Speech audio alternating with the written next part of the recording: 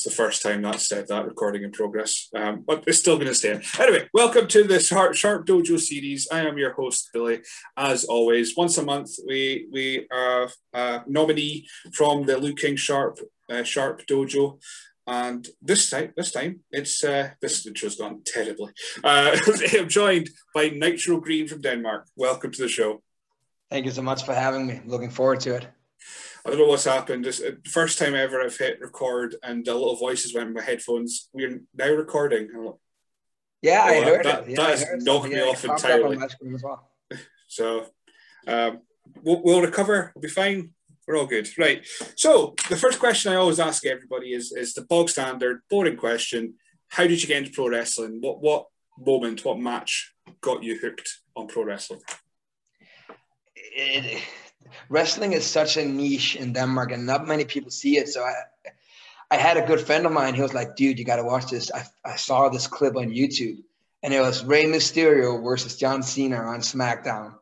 Rey had this completely red outfit on and John was still doing his Dr. Thugonomics gimmick. And I don't know what it was. If it was the mask, maybe clearly draw me into it. But the athletics and the stunts, the maneuvers they did, I was just instantly hooked. I went home, I Googled everything I could find about wrestling, and then ever since I've been hooked, completely hooked. So that would have been 2002 that match happened. So what year kind of was around about that time? Or I think I must have been around 14. So maybe I saw it in 2012. Yeah, 2012, I think I saw it. Wow, so that's pretty much all of Rey Mysterio's initial WWE career, and the first bit you see of his is his first match, his first night on the job. Masked wrestlers, it's just cool. I mean, Rey was at the time probably the only one in WWE that was masked. Yeah. Nowadays you have like the Lucha House Party, and is that it right now? I think that's pretty much it. They just released Kalisto. So, but like back then and many years forward, Rey has been a tremendous inspiration and one of my biggest idols. Over time, as I have started to develop a different kind of love for wrestling and know different styles, I still very much appreciate the Mexican lucha style, but I also know it's not a style that I can do that well.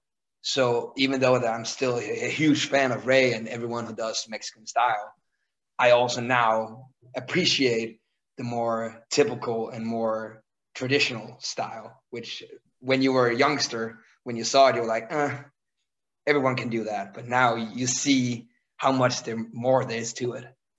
Yeah, I suppose some like maybe criticism for lucha style is nothing happens. They never touch. They do all this kind of avoiding each other. But then when you grow up and appreciate it, go, oh, they're evading, they're doing all that kind of stuff. It's far more intricate than a 14-year-old, for example, would possibly think. So you've got a fascinating story about when you started wrestling, which I heard on the Kurt Johansson's show, and we're about to speak about it before I hit record. And I was like, no, you got to tell it on the podcast because it's amazing. So you started training. Your parents weren't into it. Tell us the story. Well, it's kind of like not a sad, but it's a different story. Like my mom passed away when I was 3 years old, and my brother is born with a brain damage. So it was me, my brother, and then my father. And my dad has always, like, I have been like packed in bubble wrap because like I was the one who was supposed to go to school, get education, get the right job, and do everything by the book. And I did all that on the side, but then once I saw this wrestling and I Googled and I saw that the Dance Pro Wrestling was doing a training camp, and I went to my dad, I was like, I got to try this. And I think instantly in my dad's mind, he was like, old ICW, like barbed wire, burning tables. He was like, no, you're not doing this. I had a cousin or have a cousin who's still doing wrestling who also wanted to attend this camp. So we tried it out and it was good. It was really good. Unfortunately, like every rookie who has to do a suplex for the first time, like I over rotated and landed straight on my tailbone. I came home And my dad was like, I knew this was going to happen. I knew this was going to happen. No more. You're not, as long as you live in my household, you're not going to wrestle. And at that point, I must have been like 16. And I was like, okay, so I, at bare minimum, have a year and a half, maybe 2 years where I'm going to live in his house. So his rules, I got to obey by it. Time goes by. And as I get close to 18, the promoter of DPW, he reached out. He's like, you're getting older now. Like, don't you want to train? Like, don't you miss it? I was like, yeah, I can train. Like, I don't have to attend shows. At least I can train. My dad doesn't need to know. So I trained and I trained and I trained. And then eventually he came up like, yeah, we have this weekend tour. You're going to do Copenhagen, a different town up north in Denmark. And then we're going to do on a Sunday. So that's a 3-day tour. And I was like, no, we can't do that. Like, my dad cannot know I'm training. Like, right now, I'm telling my father that every Sunday I'm spending time with my girlfriend at the time, because like no one could know. But he's like, oh, this is good. We have a full jumpsuit for you. We can cover it. It's completely green. No one will know. And then we found the Nitro Green name just because it had to be so far away from what my real name is. Like, every wrestler in Denmark has something that kind of ties into what their real name is. We found completely different for me. And then, like, we did this 3-day tour and everything was good. And he was like, yeah, we're going to use you now. I was like, what am I going to say at home? And he was like, well, we're going to do the first match on every show. You're going to be a ref.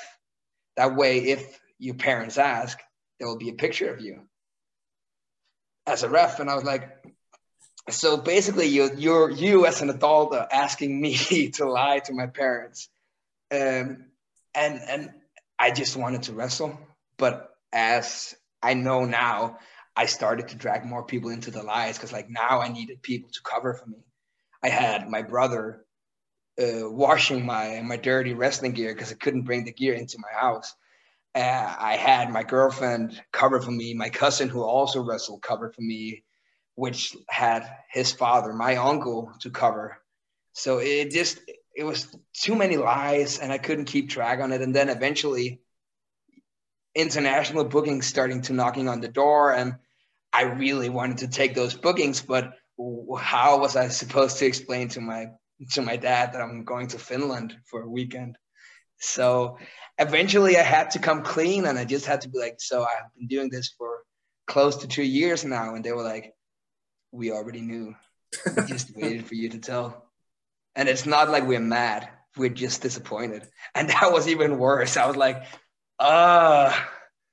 so yeah, it's a very different story, but now they know. I don't think they'll ever like enjoy it and like be, yay, he's doing something. But I think to a certain extent, as long as we don't lie about it, I think they're proud of seeing what I have been able to see in the world, and still from a very young age been blessed enough to come around. So is it, I mean, 2 years is quite a streak to keep that well, what you think is a secret for 2 years. Is there any moments that maybe you go back and think about after they revealed they actually knew, they were just disappointed in you, and you think, I wasn't as covert, I wasn't as slick hiding what I was doing in that moment? Was there anything that you go back in time and think, no, they probably knew at that point? I broke my finger once, where I came up to the emergency room, and they were like, yeah, we're going to put a cast on you. I was like, no, we can't do that. So you have to put like something that I could take off every time I came home. Maybe that wasn't that slick, because like I was eating in a very specific way, because you don't really think about it. But when you use your thumb to a lot until you can't use it, then you realize I really use it a lot. You never think about it. And then I think one point I got a very bruised eye, like a black eye. And then, dumb as I was like, yeah, I was drunk. And then I stumbled into a door. That was my bad excuse of a lie. So, and, they know, like, because why? I just attended the events in my hometown, but suddenly I was going all over Denmark to be a ref. Like, it just didn't add up. And I can see now, obviously, if I've just come clean and say, this is what I want to do, why not? They will probably have been cool with it, but yeah, not as slick as I probably could have been. Has your dad ever seen you wrestle, or is it something that he's just like you do it, be safe, but I don't want to ever see it? I think he's after that training camp, they had like a small like not a charity show, but for everyone who participated in the camp.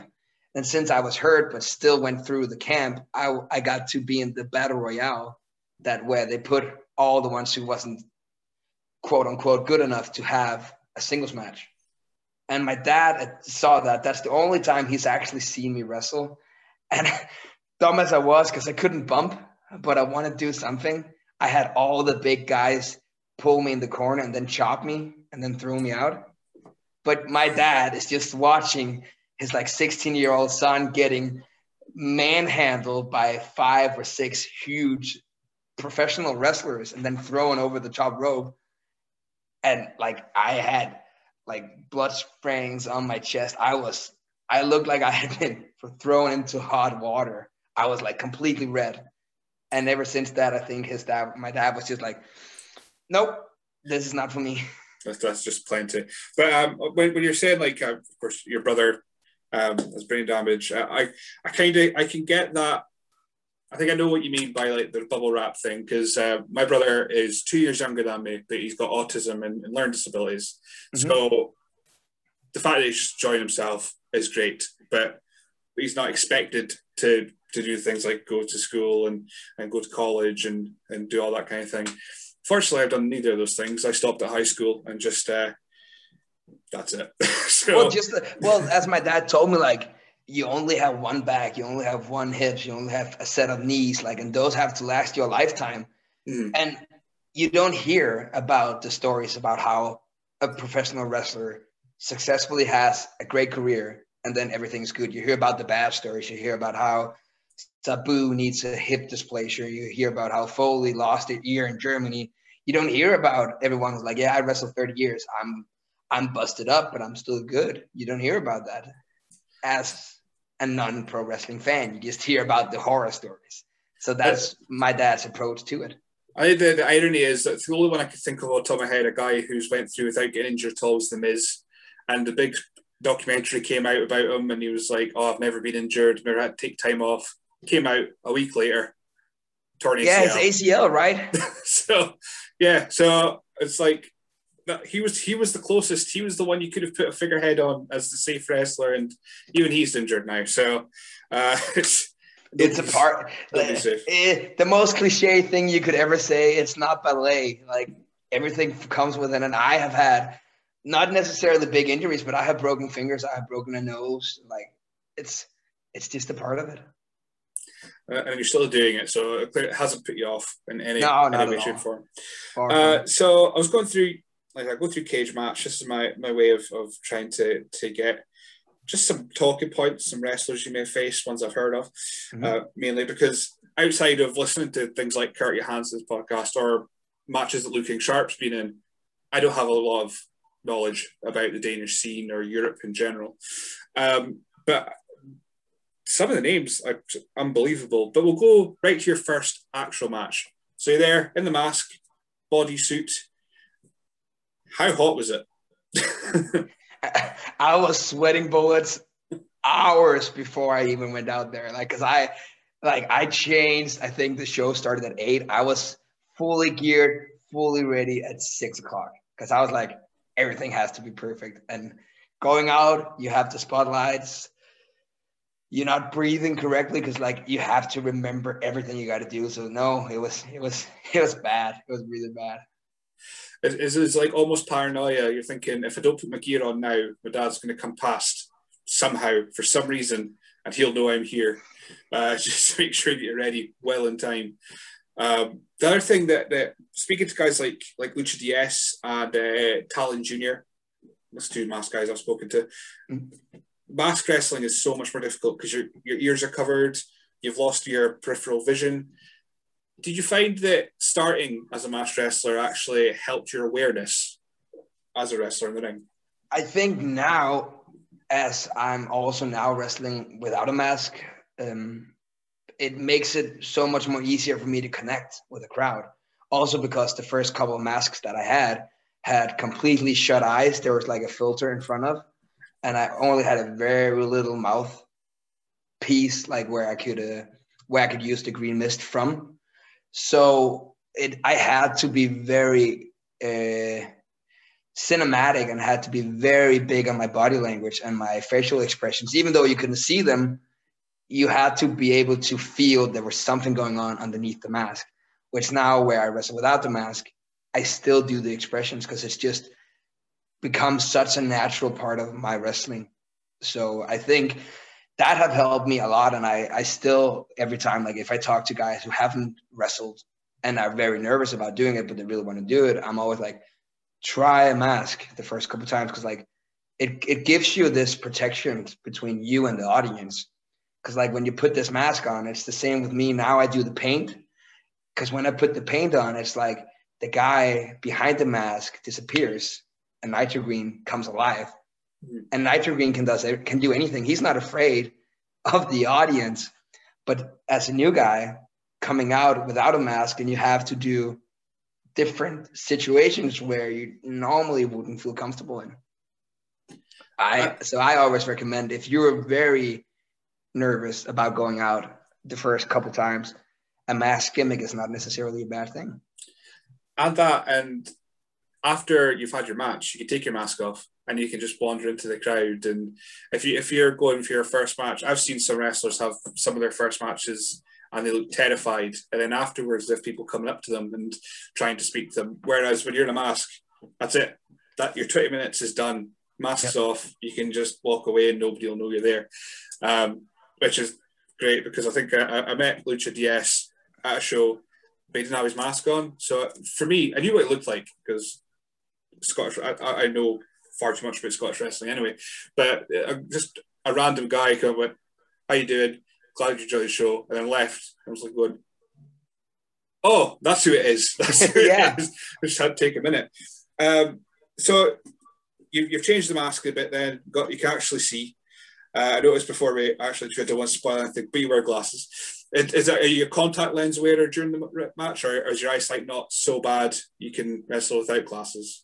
I am truly without glasses or contact. I'm blind. So when I wrestle, I use contacts. I have to. And I have tried every bad scenario. I have lost contacts under a mask. And then you halfway through the match and you only have one contacts and you're like, oh no, this is bad. So yeah, no, I tried without. I could do it, but once again, wrestling is all about relaxing and being in the moment, and I am fully more relaxed when I have a decent eyesight. That would help, yeah. When I've done these mask jokes at the start of shows for masked wrestlers, I've always had to put my glass to the top. I can't do contacts. I can't do anything with eyes. The sheer thought of it freaks me out. Yeah. So the fact that anyone can bump about with these tiny bits of whatever it is on your eyeballs, just I would really love to use Rey Mysterio used a lot of them, like the different contacts, who makes the pupil smaller and there's colors in them. But since I am really short-sighted, the contacts that I would need and what the price for it, if I had to get them custom made and everything. And I just know how many contacts I have messed up with my face paint and everything in between. So no, normal contacts, that's what I'm going with. But I would have loved to be able to add that to the character, because that would have added another layer of mystique to my character, definitely. That's your clause when you get your big money contract. Yeah. Pay for my contacts. So yeah, I was going through the matches. This is how we spun off entirely from that point. One that caught my eye straight away was, of course, in 2016, which was a Maximum Rumble Germany. So it doesn't sound like a very big match, but the winner of the match was Doug Williams, who, of course, is a pretty big name in wrestling in general. Did he have a seminar that weekend? Were you able to interact with Doug at all? No, he didn't do a seminar, but I remember after that, I came back because I got eliminated fairly quickly. I believe so. Al Snow, no, not Al Snow. What's his name? Canadian guy, lives in Germany. Joey Legend. Joey Legend, that's the guy. He just like him and Doug Williams, the way they do slaps and the way they do strikes in general. Because I've always been a very I always used my chest when I did the upper slap, and just the small bits of pieces of advice on how you can take the audience, and they'd be like, "Oh yeah, I see what you're doing." Then they look for that certain spot, and then you mix it up, and they'd be like, "Oh wait, maybe this is actually something more to it." So I have only actually attended a seminar with Doug Williams on the dojo here recently. But besides that, I think I was so nervous back then that I wouldn't even dare to come and ask him. It was just because I traveled with a guy who talked to them, and then they were like, I sat next to him, and he was like, "I like what you're doing, but you should change it up a little bit." So now I would definitely go ask, like, "Did you see it? If you did, do you have anything pointers?" But once again, like you said, 13, like in 16. Yeah, I've got 16 yet. Yeah, I had just wrestled. Because I had my debut in late 13, maybe 14, and then I traveled to the US for a year, and then I came back, so I hadn't wrestled for that long. What was like wrestling in the US then? Because that's a big leap to take from being in Denmark, which, I mean, at the time, 2013 wasn't a thriving scene. I mean, now it seems to be, or it's coming up. So what made you decide to take the leap and travel to the US?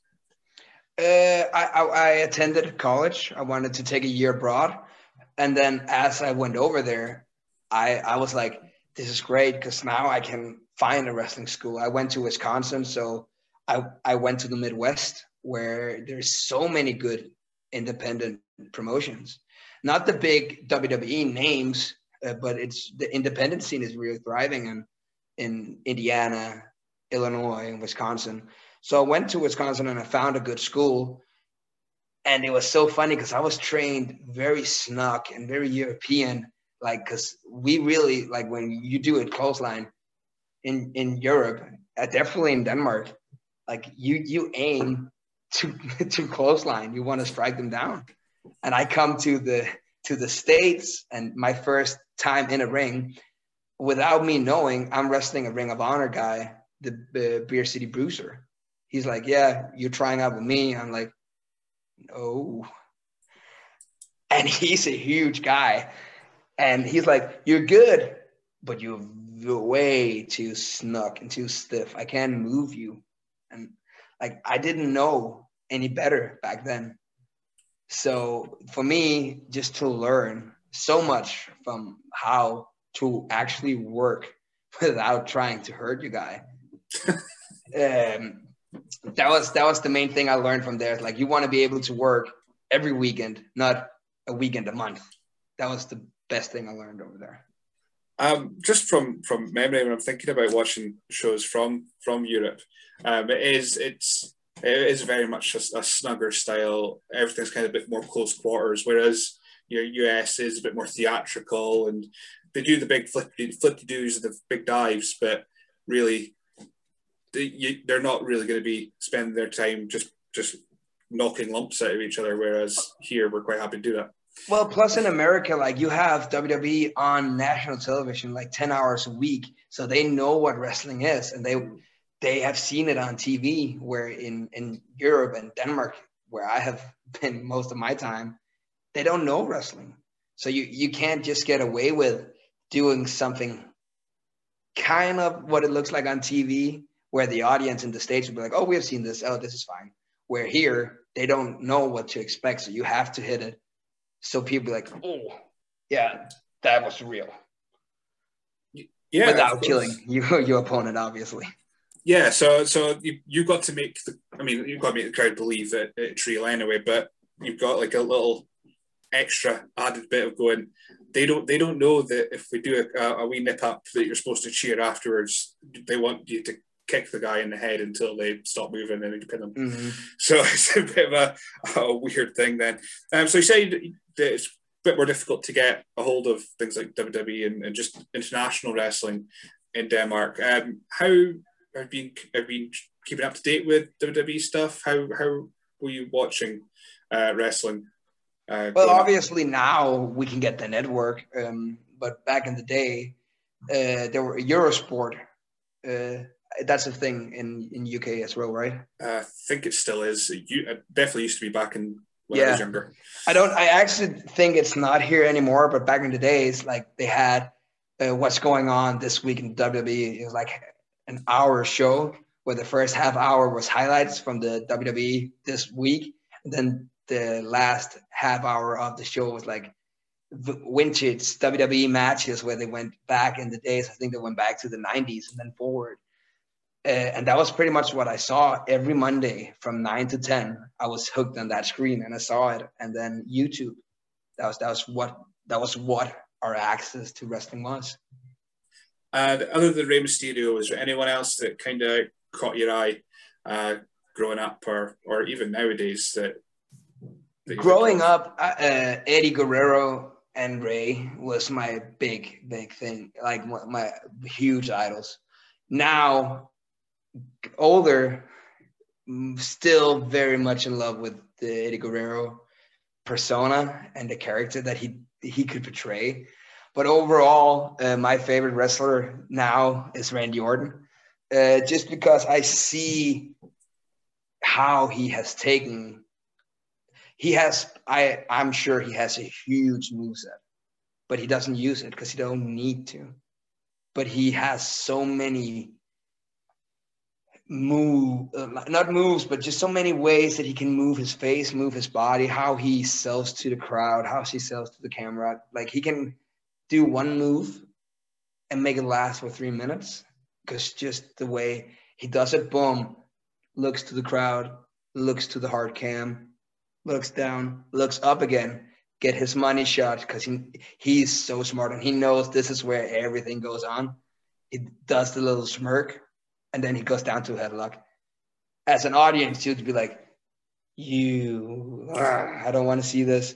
And he knows I have the entire audience on TV in the crowd. I have him right where I want him. And he's so smooth in the ring. You cannot.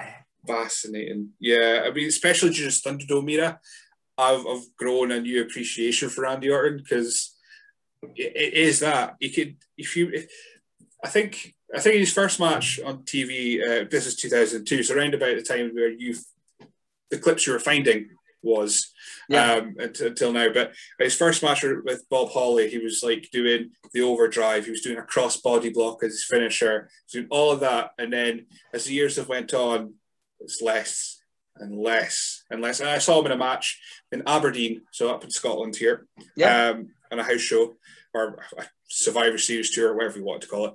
And it was a 6-man tag with he was part of the Wyatt family at that point. And he literally tagged in. The crowd went absolutely nuts for him. He turned around and then tagged out. Yeah.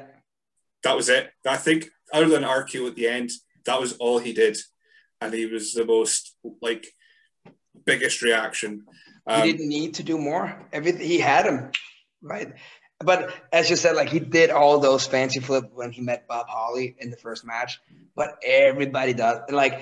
It goes without saying, and I have heard it a million times. Sometimes I remember it, sometimes I don't. But less is truly more in wrestling. And I think definitely under this pandemic, I recently saw the Broken Skull Ranch podcast with Randy Orton. And I think he just found a way, under this pandemic when they have worked without audience, really, truly less is more, because you have to get everything out of the small things. Yeah, I mean, you hear about the fabled bump card. Yeah. If you fill up too early, then you've nothing left. But I can't remember. I think it might have been a Big Show Sheamus match where apparently as soon as Sheamus started, Big Show would just get him down the ground and go, slow down.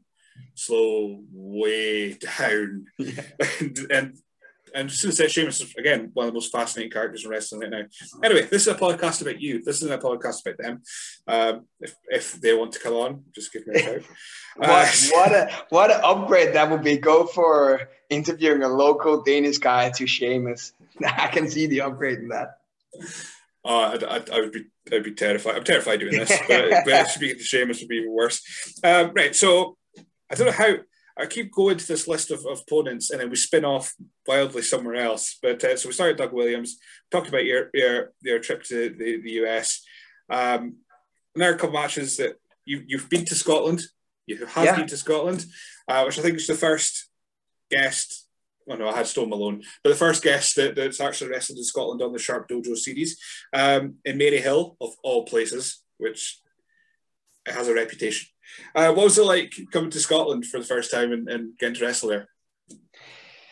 Once again, truly a different experience because, like, I have met Lou in Denmark, and he always talked about how he learned so much doing these all-star camps, and I was very much I want to see if I can get on these camps.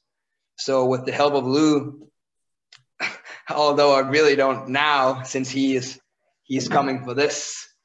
I'm not a big fan of him at the current moment, but it goes without saying he helped me tremendously get a spot on an all-star tour. So I did 2 weeks of all-star, and I did a local show in Scotland as well.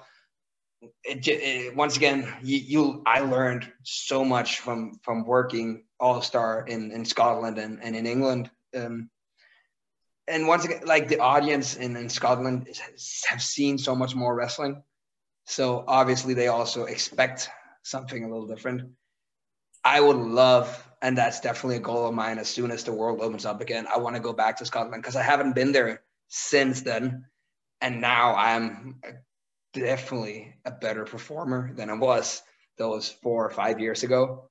So yeah, I would definitely love to come back just to show and maybe even put Looking Sharp back in his place in his home country. You definitely have I would say up and down relationship with Lou, but it seems to be all down. But on the outside the ring, it's all up because he's able to help with all these opportunities. He's doesn't seem to be out of Denmark at times. He always seems to be over there.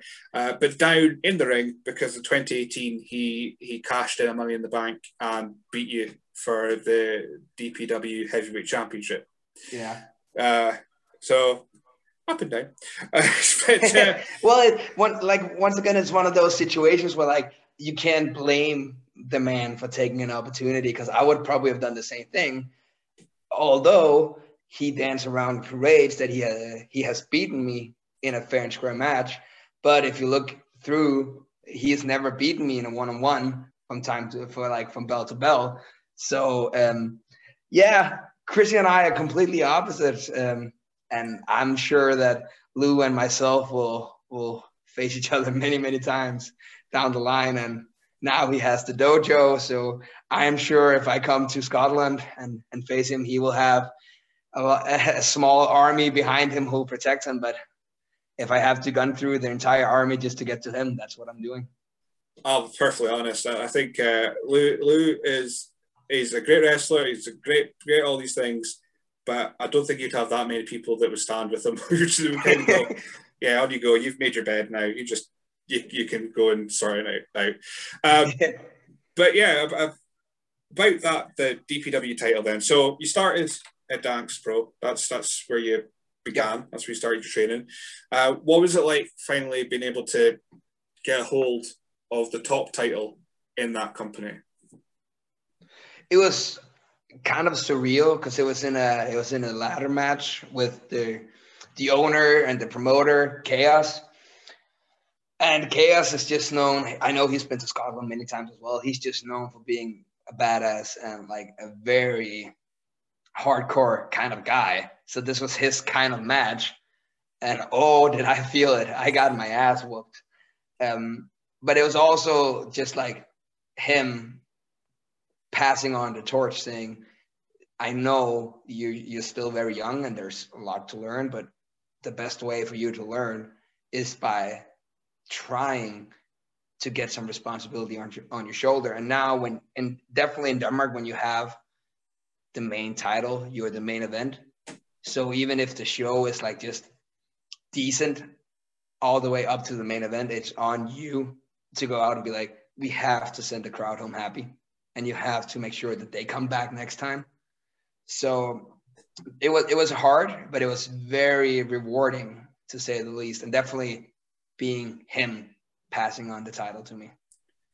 What have you found more difficult, wrestling a ladder match or a steel cage?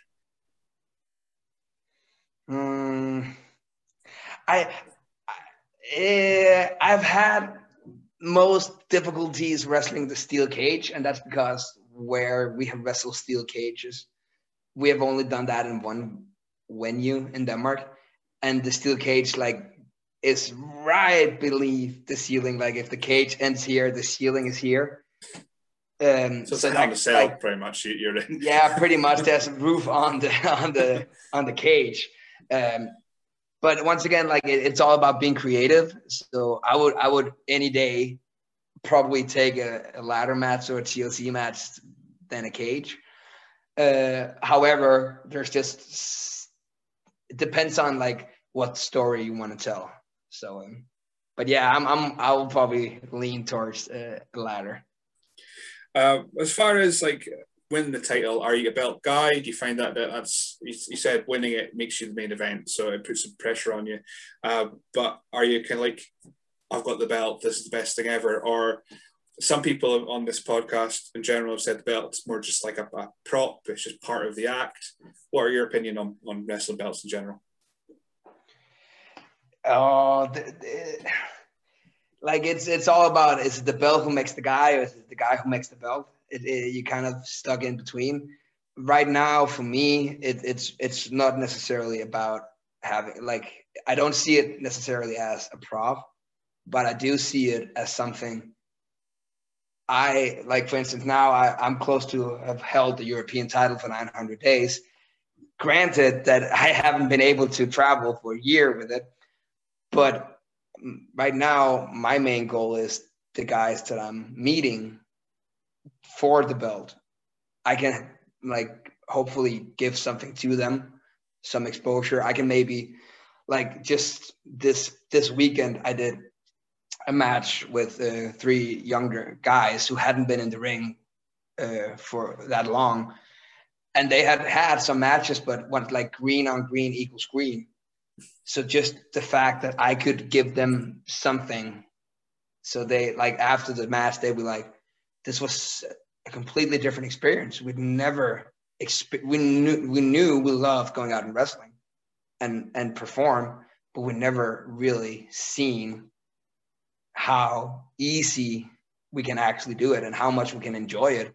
So that's how I feel about being a champ. It's not about, yay, how long can I hold this? It's more about how many guys can benefit from one guy having it.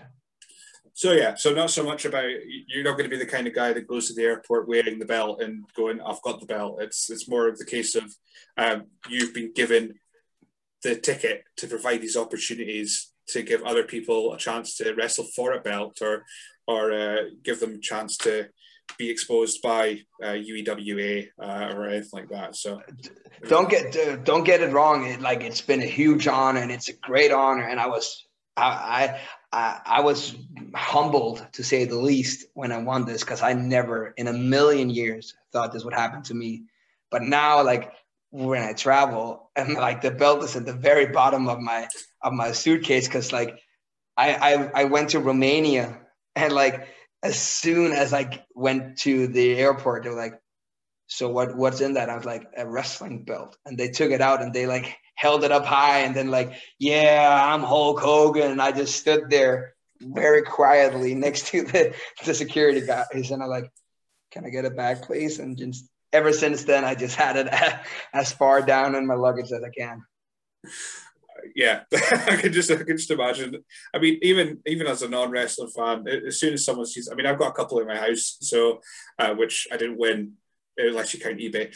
But any non-wrestling fans, as soon as you see them, the first thing they do is put it on, like play with it, grown people, because it's a belt. It's still cool, but I think the most common thing that I've actually heard when people like lift a championship belt is it's surprisingly heavy. It's heavy. Yeah, absolutely. So again, we'll get away from that for a moment and talk about the mist. So you said the mist was quite early on then, if you're trying to do through this little hole in your first kind of mask. Was there a reason? Was there anyone that you got the mist idea from? What was the story behind that? Originally, all I like, I knew Tajiri did it in the WWE, and then I stumbled on Heimo, the wild man from Finland. Sometimes did it, but he used red. And then I met him in Denmark, and I was like, "So how do you use this kind of thing, and how do you make it?" And then it just fitted into my kind of mysterious character back in the days. But then I asked Heimo how he had it in the ring, and he was like, "Yeah, I put the mist in a condom, and then I put it in my gear, and then like when it's time for me to use it, I take the condom out, I bite a hole in it, and then I suck out the mist." And then I was like, "This cannot be the right way to do it. How do I really have to use a condom?" And then Heimo was like, "That's the only thing I know. Like everything else burst." So yeah, I have that was just how. So I've done that ever since, and I can tell you the most awkward story when I've ever because I very discreetly got the mist and I had it. And then I wanted to throw the condom like to the side, just because I back then I didn't think, oh, maybe just stick it in my boot so it was away. And then I threw it, and then it got cut on the bottom rope. And me like seeing it and just laying there knowing I have to use the mist here as soon as my opponent come up, I'm like, no. So like rolling to the rope, like hitting the rope and rolling back and just being like, no, what am I doing here? I'm an adult. I'm not supposed to do this, but yeah. I bet it's a weird trip to the shops when you get your big box of condoms and they're thinking, oh, you must be getting lucky this weekend. Well, maybe. Someone's getting sprayed. Yeah. Right. But the mist in general, just it was supposed to be a Healy move because it's cheating. And as a babyface, you shouldn't cheat. And I know that. But it's also like the reaction you get when you do it, because it's so different and it's so unique. It kind of becomes a face pop when you do it, which is why I have kept it in my arsenal. I don't do it when I don't feel like it's not necessary for the match, but when I feel it gives the right twist to a story, heel or face, I'll use it just because it's unique. It's probably going to be a while now with the corona. It's not going to be the best thing to spit someone straight in the face, but as like it's something that, and everyone can relate to it, because you know it's not venom, but you don't really see what it is, and it goes so fast. So it's all about the guy who's taking it, how he sells it. So just for anyone listening, if they've got a better idea for how to do this mist without using a condom, give Nitro Green a shout, because I don't think he wants a condom. We've said condoms so much in this, draping over a bottom rope in the future just to get out away. So speaking of the UEWA European Cruiserweight Championship, we'll try and get past that. You won it in Germany.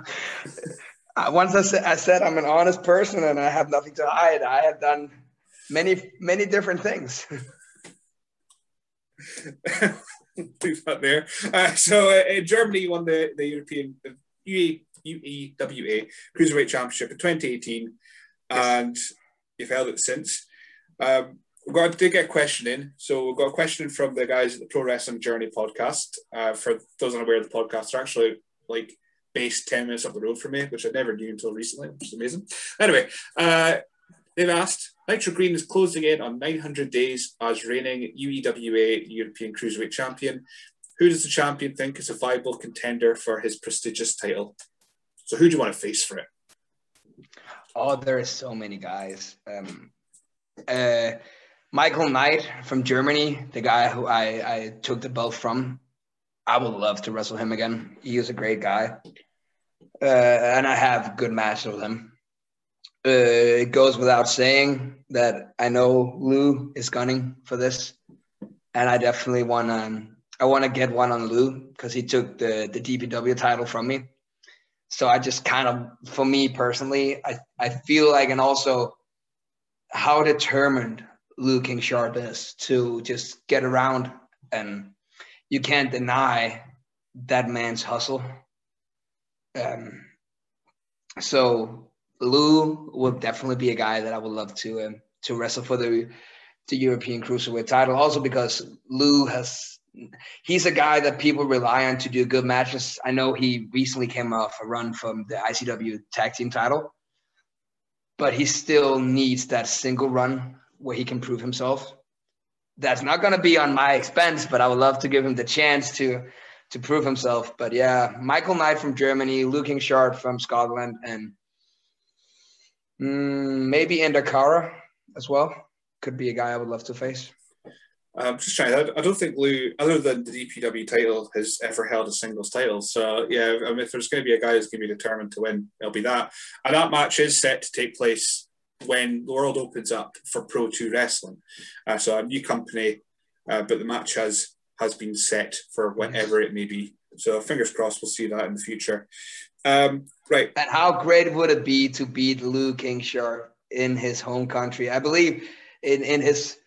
It's like 10 minutes from his home as well. So that to me, I know he will bring hell and high water, and yeah, he's in for some match because last time I wrestled him, he hurt me bad. So it's gonna be a different Nitro Green he's gonna see, that's for sure. So eventually, I'm getting to this list of names. We still haven't done it. We've worked our way around, but so going through the names that you have faced, with like huge ones. I'm asked beforehand if you faced Carlito because there's a couple different kinds of Carlitos you faced. Yeah. So it's a former WWE guy. You've already faced Matt Seidel at this point. Of course, Evan Bourne, which you've spoke about at length in the Kurt Johansson podcast. So I'll give him a shout so you can go check it out there. But what was it like getting into the ring with like Carlito and Chris Masters and these huge guys from WWE?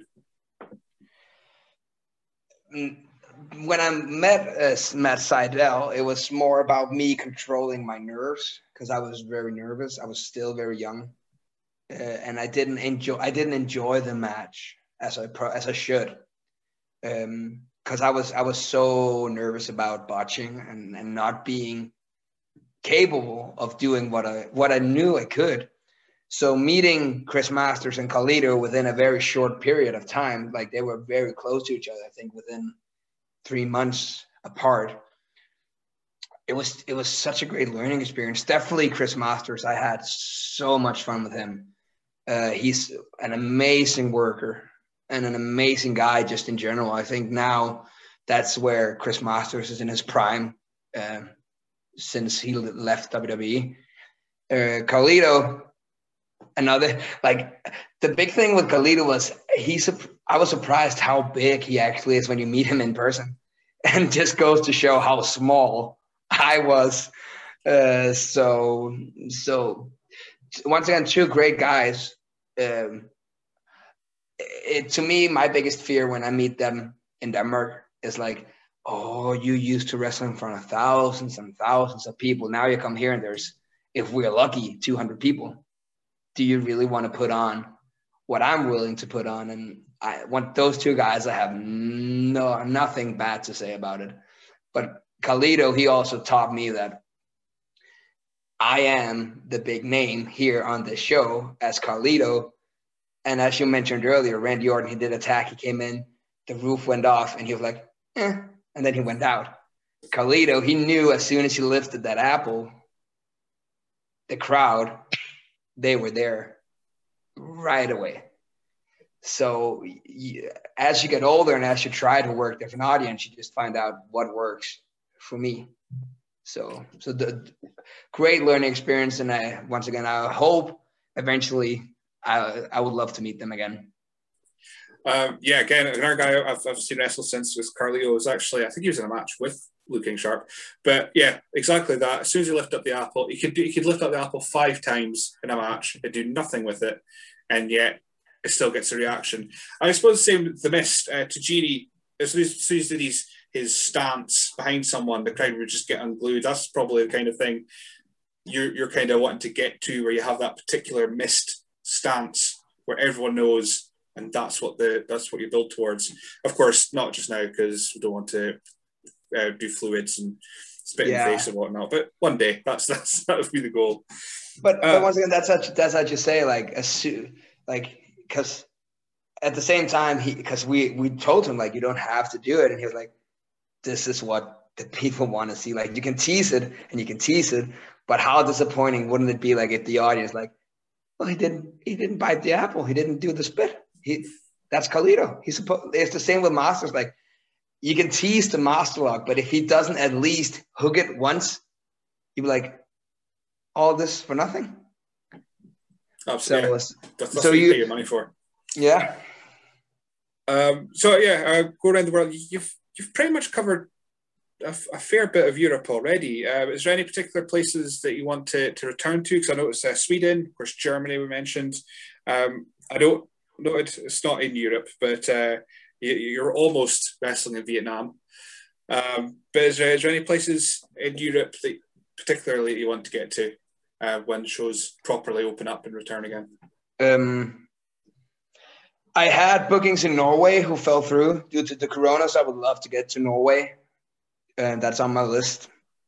Spain and Italy, I would love to go to, and France. From my understanding, that's where wrestling is starting to like getting bigger. So that's definitely something that I would love to be a part of. UK in general, because I'm a very goal drifted person, and I know what I want for myself in the future. And now when you're talking about like when World's coming up, I know where WWE and everyone, like the bigger show, like companies are looking, and they're not looking in Denmark, they're looking at Germany and the UK scene. So that's where I believe if I want someone of the higher ups to look at me, that's where I need to be. So WXW is definitely a place where I would love to go to, because I've mainly been in the northern Germany. So I have many countries on my list of where I want to go. But if new countries in general, that would be Spain, Italy, and France. I hear a lot of good things about Italy in general, because of course we've got some imports. We've got Luca De Pazzi, who wrestles Paxo, and Joki as well, Joki Ivel, over here. And I do see the Italian Championship Wrestling. It seems to pop up quite a lot on my timeline for whatever reason. But it seems to be that's the kind of place. And of course, NXT UK signed quite a few folk from. I think it's A-Kid, he's Spanish, I think. And A-Kid is Spanish, yeah. And Amelie, I think. I butchered the names, I apologise, but it's from France. They just signed to their women's division. So they are starting to branch into further Europe, not just Germany, Austria. But that's also like you need that, and that's a goal of mine. And I wasn't the first Dane to get an NXT UK tryout, and that hurted my pride tremendously, because I really wanted to be that guy who reached out. And unfortunately, or good for him, Carlos Samoa got that, and I take nothing away from Carlos, because he's a tremendous athlete and tremendous wrestler. But just because he got a tryout, that doesn't mean that I can't as well. And that's where I have set my goal for as soon as the World comes up. That's where I want to be. I want to be that guy who hopefully can put not only Denmark, but Scandinavia on the map, because WWE UK have no one from Norway, Sweden, or Denmark. trying to think if they've ever had anyone. I don't think they have. I know they've had tryouts for guys like Harley Rage and Steinbold, who's both from Sweden. I know there was a Norwegian female wrestler, Kira, who had a tryout in Orlando, actually. And then, as I said, Carlos Samoa had the tryout for the UK brand. But I think that maybe I'm forgetting someone, but I think that's what they've had of tryouts, but they have not officially had anyone signed. So short-term goal is to NXT UK. That's kind of like your building block you want to get to. Or is ready? I noticed you said with Kurt that Asia is a place you want to get to. Is Japan a place you want to travel to before you hit it to WWE, or is there any particular companies outside of Europe that you want to get to first of all? Japan would always be like an amazing thing to try, but from my understanding, it's very hard as a foreigner to get bookings in Japan because they have so many people flying themselves out to Japan. Obviously, that shouldn't be like a stop for you if you want to make it to Japan, but Japan has never been something that I have had on my list of wanted to go, because I've always been very driven towards the WWE, even though I know I don't have the size stature that WWE normally looking for. So kind of like Lou, I want to go so many different places as I can and try as much as I can. I met the promoter in Romania, who's actually a Scotsman, Tom Fulton. Tom Fulton, yeah. A great guy who went to Mexico and wrestled there. So I would love actually to maybe go that way and go to Mexico. That would be something, because even though that I don't necessarily, as we talked about earlier, can do the lucha style, I definitely, from what I heard from him, felt like I could learn so much from being in that environment. And like, if you have something, because like, I forget the technical terms, but there's a rulo and a technical. Rudo, is it possible? Yeah. And definitely, I feel like as a technical, I could be there, because that's the baby face in Mexico. And if you like, and you just see guys like Chris Jericho and all these other guys who traveled all over the world, they just have longevities because they find ways to always adapt to where they work. So that's something I will. So Mexico, and then WXW, and I don't know why, but WXW is just because that's the big thing here in mainland Europe. And once again, I haven't been there, so that's something for a Dane definitely to reach out to. Just before we go further, Tom Fulton, I've seen wrestle a few times. Just to give him a shout on this podcast, he has the most mental gimmick. His gimmick he's amazing. I love him. I know, but his gimmick is if I remember rightly, he is from the future and can only come back in time to wrestle a specific match. So he can't change the events of time. He can only come back in time for that match. That's ridiculous. The future shock. What's not to love? And like, he had me come down for his promotion in Romania, and I had the best time ever. Like unfortunately I didn't get to wrestle. Like it was an elimination match, and he got eliminated very quick, so I didn't really get to touch him. But I would love to wrestle Tom. So Tom, if you hear this, I'll even put this on the line. I would love to wrestle Tom Fulton for this. There's the challenge for the future. Yeah. We'll go back to the mask for a moment, because I keep seeing it flowing, and it reminds me of Delirious in Ring of Honor. So is there anyone, was he kind of an influence on your mask design? What went into that particular mask design? It's actually funny now when you mentioned Delirious, because like when I wrestled in Wisconsin, where I was living when I took the year abroad, they asked me to take off the mask because they said I reminded too much of Delirious. So no, Delirious, I knew about Delirious, but he was never an inspiration of this. I think if you look close to the design and when you see the face paint, I have probably more of Pentagon. Of course, yeah. With okay. the he didn't have tassels, but he had like the Japanese like a samurai thing. Who like his is just flops instead of tassels. Mm-hmm. But this is mainly because like when you do high fly spots and when like instead of the long hair, like you can flip all this.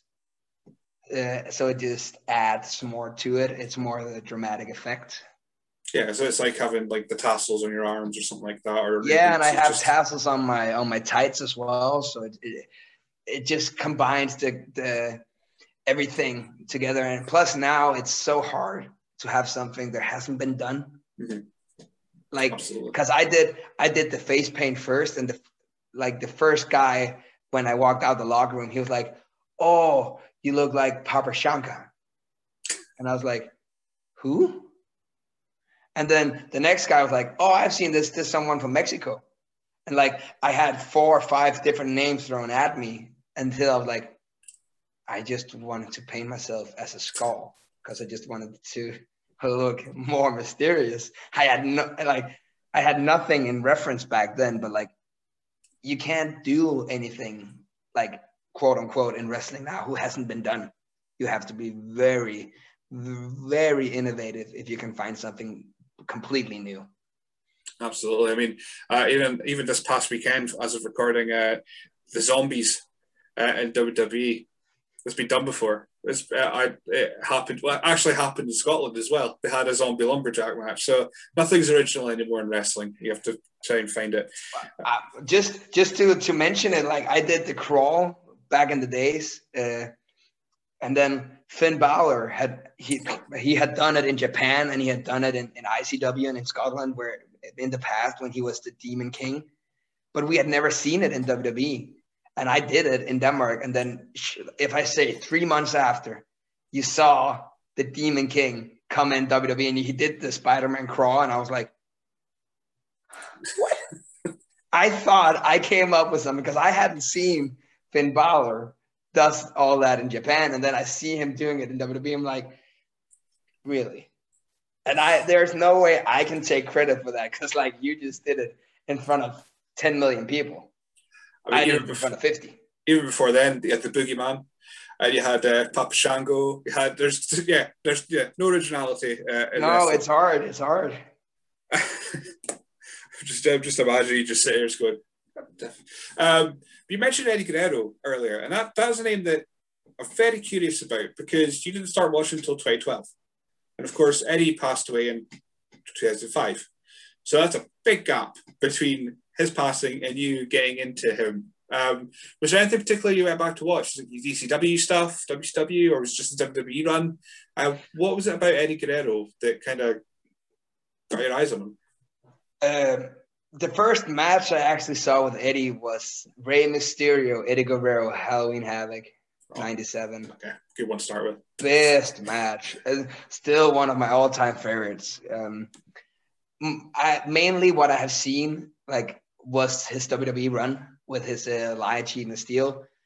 That was what like caught me like first and foremost. And then as you got hooked to that, you start to realize, well, how was he back in the days? And in ICW and WCW, he was more just a good technical wrestler who could do so many moves and so many maneuvers, and he could do it so smoothly.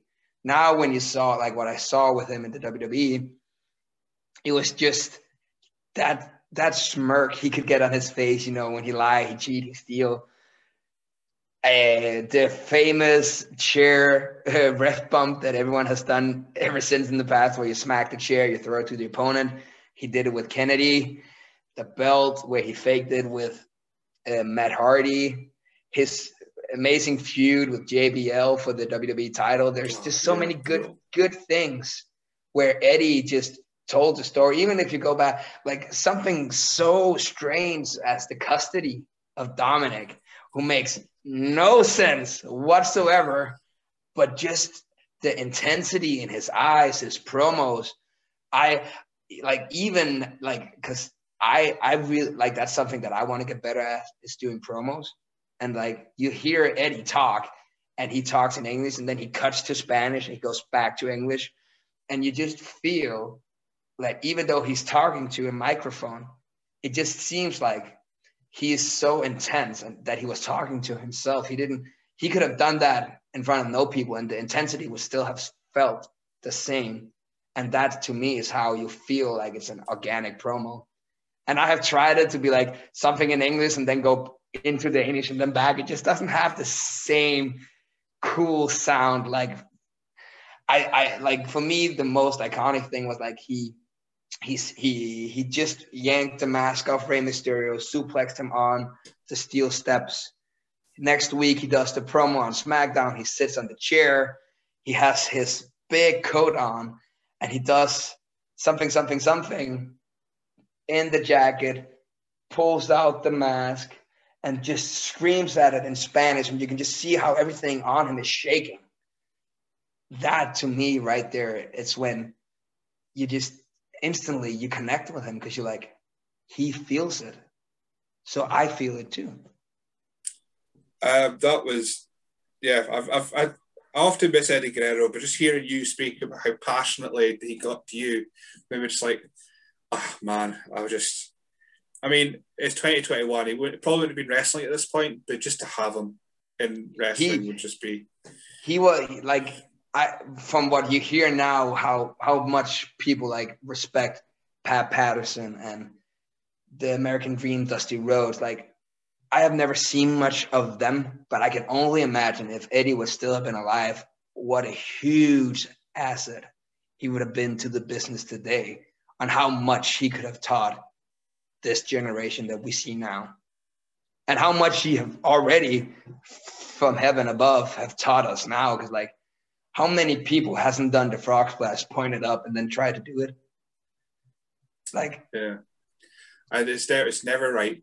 Like it's good, but it's not Eddie's. That's just no. That's there was just, and like, I've read the book, I've seen the documentary, like, and the more you see, the more you read, the more you hear, the more you just get hooked to it. Like, and his story of how he defeated his demons and how he lost everything, how just to gain it back.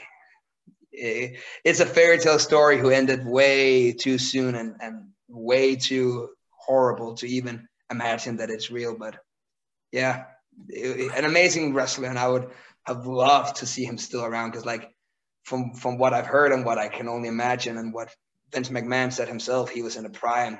He could have done so much more.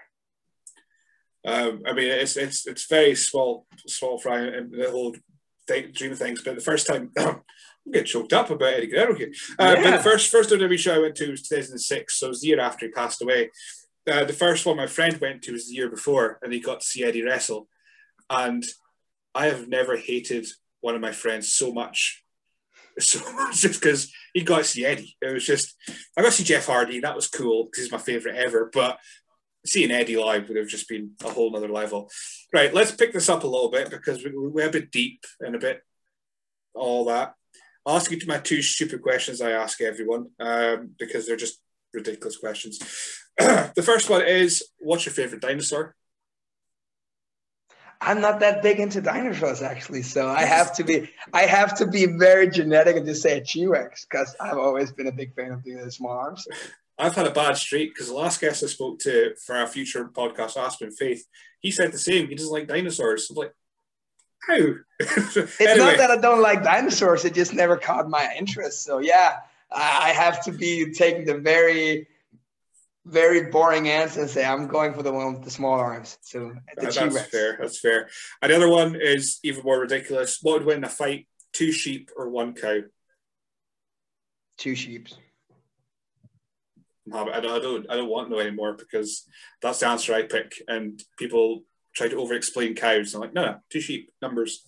Right, so right now, this was set up, of course, through the Luke King Sharp Online Dojo. There's been a lot of seminars. I've only attended the one with Krieger about tag team wrestling, which I found way more fascinating than I ever thought I would have when I went into it, because I don't wrestle. I'm just a watcher. That sounded creepy, but I'm just the one that watches wrestling. What have you been finding from the online dojo? I mean, you've had Ocelia Del Renta, you've had Kai Katana, Doug Williams, you just said earlier. What have you been finding? What have you found bits taken away from each course that he's got on? The big thing I've taken away from all these, first and foremost, I just want to say it's an amazing thing that we can do this now. Even with the world being shut down, you can still get this knowledge from these guys, all of them who has made it in some capacity. I'm not the big of a IT and technical guy. So what I'm hearing and what I'm taking away from it is that the social media and how you just have to reach out to all these different promotions. That's how you do it nowadays, where like I have been trained in Denmark, where the guy who trained me has been very much like, don't send out your resume. Don't quote unquote beg for a booking. If you're good enough, they will find you. But where you also now have to realize, for instance, like if I want to go to the UK, well, there are thousands of workers in the UK. Well, how will they find me if I don't try to branch out and reach out? So that's what I've taken away from it. Even a guy like Doug Williams, he said it, that send your resume out, send your CV, get everything you can out on your social media platforms. And what else? I prefer the old school physical or seminars, just so you can actually physically try how to do stuff. But in general, what I take away from this is that the social media is going to be the new phone of the modern era. This is what's going to help every wrestler to get, like, obviously you need to have the fundamentals down. Like, you have to be in great shape. You have to be cardio wise, which actually helped me boost my confidence a little bit from Doug Williams. Cause Doc, he said, well, you can always be a 300-pound jacked up guy, and that's fine. But if you blow up after 5 minutes, you can't really wrestle. But if you can wrestle half an hour and still be fine, well, then you have something to build on. So that, I think that's what I'm taking away from the dojos. And now here within a month or so, we have Hector Guerrero coming on, which is something that I am very much looking forward to, because he hasn't wrestled in such a long time, but he still has so much knowledge. And I believe that what he can take that he learned back in the days, if you can take that and incorporate that into the modern style that we do now, you can learn so much from it, because people almost seem to have forgotten that. He was a guy, I mean, my only experience with Hector Guerrero, really, other than Gobbledygooker, which we don't speak about, but is his run in TNA. And of course, he wasn't wrestling, or he may have had one kind of a match kind of thing, but he had these facial expressions that, I mean, I'm sure a lot of people would probably go in, oh, that reminds them of Eddie, because, of course, they were brothers. So there's similarity there. But he was able to do so much with so little. Yeah. So I'm sure that's going to be the way to go for that. But yeah, we were speaking earlier about Lou being a guy that hustles. The guests that he's got, it's just insane that he's Mickey Whipwreck and all these other names. I'm sure he's finally going to get, I don't know, Stone Cold Steve Austin, Hulk Hogan, The Rock. You never know. Well, I don't know if you saw on April 1st, he did that he posted a picture of Hulk Hogan saying that, oh, this is going to be amazing, and we have Hulk Hogan coming on. Like, can you imagine? Because eventually, as I talked with Lou about it, this is something that allows us to get knowledge from the big names in the States, in Mexico, and Japan, who doesn't come here anymore. Because like Just Incredible was on as well. Yeah, he could sit in his living room. He doesn't have and everyone benefits from it. And so eventually, maybe if this grows big enough, I'm not saying Hulk Hogan, I'm not saying Stone Cold, but like a still relatively relevant name, he'll be like, there's 400 kids in Europe. Did Chrissy say, like Lou said, there was like 15 countries of students in his dojo. How cool would it be to be like, okay, I'm sitting in New York, for instance, I have 400 youngsters who just want to learn about a sport that we all love. And you've got guys like, it's a very controversial figure, but Jim Cornette, who doesn't like to fly. He doesn't fly.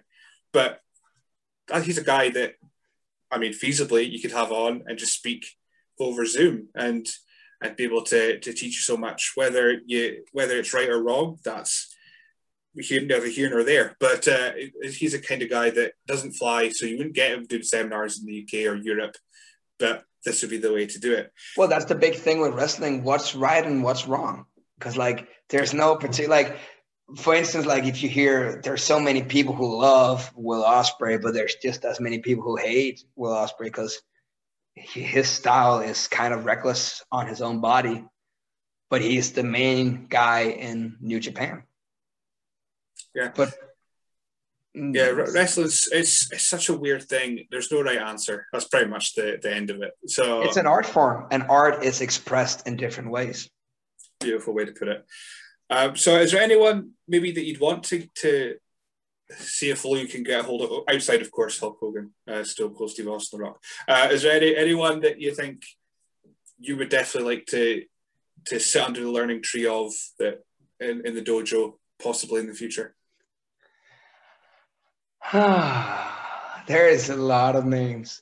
Who wouldn't love to just like hear Triple H's mind from the business? But if it had to be a realistic and unattainable goal,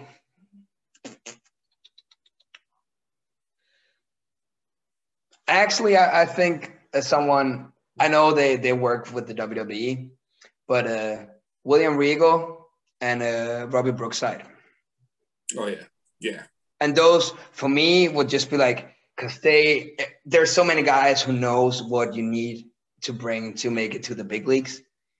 But William Regal and Robbie Brookside, who has seen everything.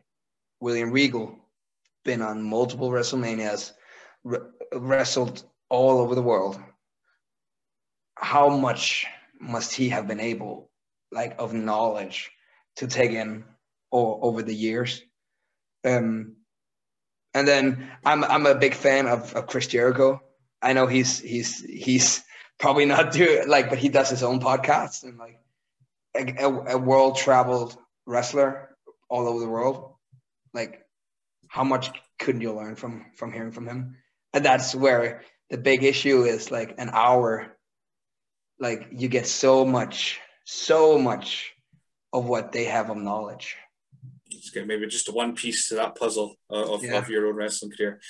So before we wrap up, because if anyone wants to get a guest, I'm gonna throw your name and get, because this has been a lovely chat. For I have had an amazing time, and once again, we had talked an hour and a half, and I feel like we could talk multiple hours more. So this has been so much fun. I'm trying to not wrap up, but just trying to fit my last few notes in here as we go.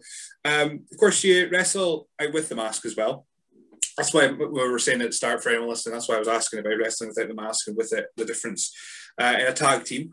I've got the name written down, but it's probably not pronounced how it's spelled. So talk about your tag team that you have in Body Slam. The tag team I wrestle in without a mask is called Ranas Peña. On English, when the commentators pronounce it, it's called Rander's Pain. That's what I've got written down. The reason why it's called Ranas Peña is because in my hometown, we're famously known for drinking some sort of hard cider, who's called, or maybe like, it's called Mokai. So it's just a bubbling cider, but it's very stereotypically on the hometown that I'm from, which is Randers. So it's just like the gimmick is with me and my real life cousin, who just portrays these two party guys who's from Randers, who likes to have a good time. We do the base arm, we do the daps, and we all over the place, and we're just super hyped. And once again, with wrestling being such a different kind of art form, we were told to be heels. We went out, we did the first match, we were heel. They were like, heel. Second match, we came out, we were in Copenhagen, who normally, like, if you're not from Copenhagen, people like, boo. They introduced us from Randers. We came out, we had the wine coolers, we did the shake. The wine coolers bursted all over the audience, and like we get in the ring, 400 people is just chanting, "Nos," and we look at each other and we're like, heel, and then we came back and they were like, "Yeah, no, you guys are gonna be baby faces from now on." And so it's once again like the more organic wrestling can be, the better. And ever since then, we just ran with 100 miles an hour, and now we're tag team champions in that promotion as Anas Pena. That's the thing. I mean, it's like they haven't learned, because right now, Session Moth Martina, in some respect, the Street Profits, Ravy Davy in Scotland, back in the day, Bucky Boys. Yeah. Do just a couple, the gymnastics in OTT as well, but just a couple guys, girls coming out, just having a good time and boozing up. That's popular. That's universal. You can, and that was like, we talked with them afterwards. Like, you do know this gimmick, it was doomed to fail if you wanted us to be heels, because we're two young guys, like just going out having fun. We're not doing nothing wrong. Like we're not stumbling and like breaking glasses. We're shaking alcohol, drinking it, and making like pop like champagne. What's not to love? And like even like you mentioned the Bucky Boys, like I'm a big fan of Stevie Boy myself, because like he's just an amazing wrestler. But how can you not love that? And like the ICW audience, he sits in the corner, he lifts the bottle, and like everyone, it's just we do this in Denmark as well. Like as soon as you lift the glass or the bottle, everyone in the front row with a beer, like yay! As you said, it's universal. Everyone can relate to that. I mean, it's not like you're going out dressed as a vicar and getting cursed at by a woman in the crowd, eh? Nah. Which has happened to you. I have tried many different things. Yeah, let's just say it like that. Again, another story that you'll hear in full. I don't want to take any listeners away from Kurt, so go listen to Kurt Johansson's one podcast. It's when I heard that story, I was just like, okay, that's crazy. But like you're saying, I know Kurt definitely said that, like, whenever he comes to a show where we are gonna be booked on, he was like, don't do this on yourself, like go out to me, do the shake, and then pour the wine coolers on me. And I was like, that's a deal, like whether we make it to the UK or not. And recently we tried to reach out to the King of the North and to see like if we could, like, once again, like wrestling is such a strange thing. If you want to make a name for yourself, you might as well go after the biggest dogs in the yard. And King of the North are one of the biggest dogs in the tag team yard. Absolutely. Right. Yeah, so I've kept for an hour and a half, so we'll wrap up now. Where can people find you on social media? Nitro Green on Facebook. That's where you'll find the Facebook page. On Twitter as well, Nitro Green. Anas Pena, you can find as well on Twitter. Anas Pena and Anas Pena on Facebook. And on my Instagram, I actually use my real name, so I'd rather not put that out there here. Okay, but that's fine. Yeah, those are the two social medias where I'm mostly active on. Excellent. Well, I've had an absolute fascinating chat. Like I say, we could probably speak for another hour easily, but I'll leave it to the rest of your evening. But again, thank you very much for joining me today. Once again, thank you for having me.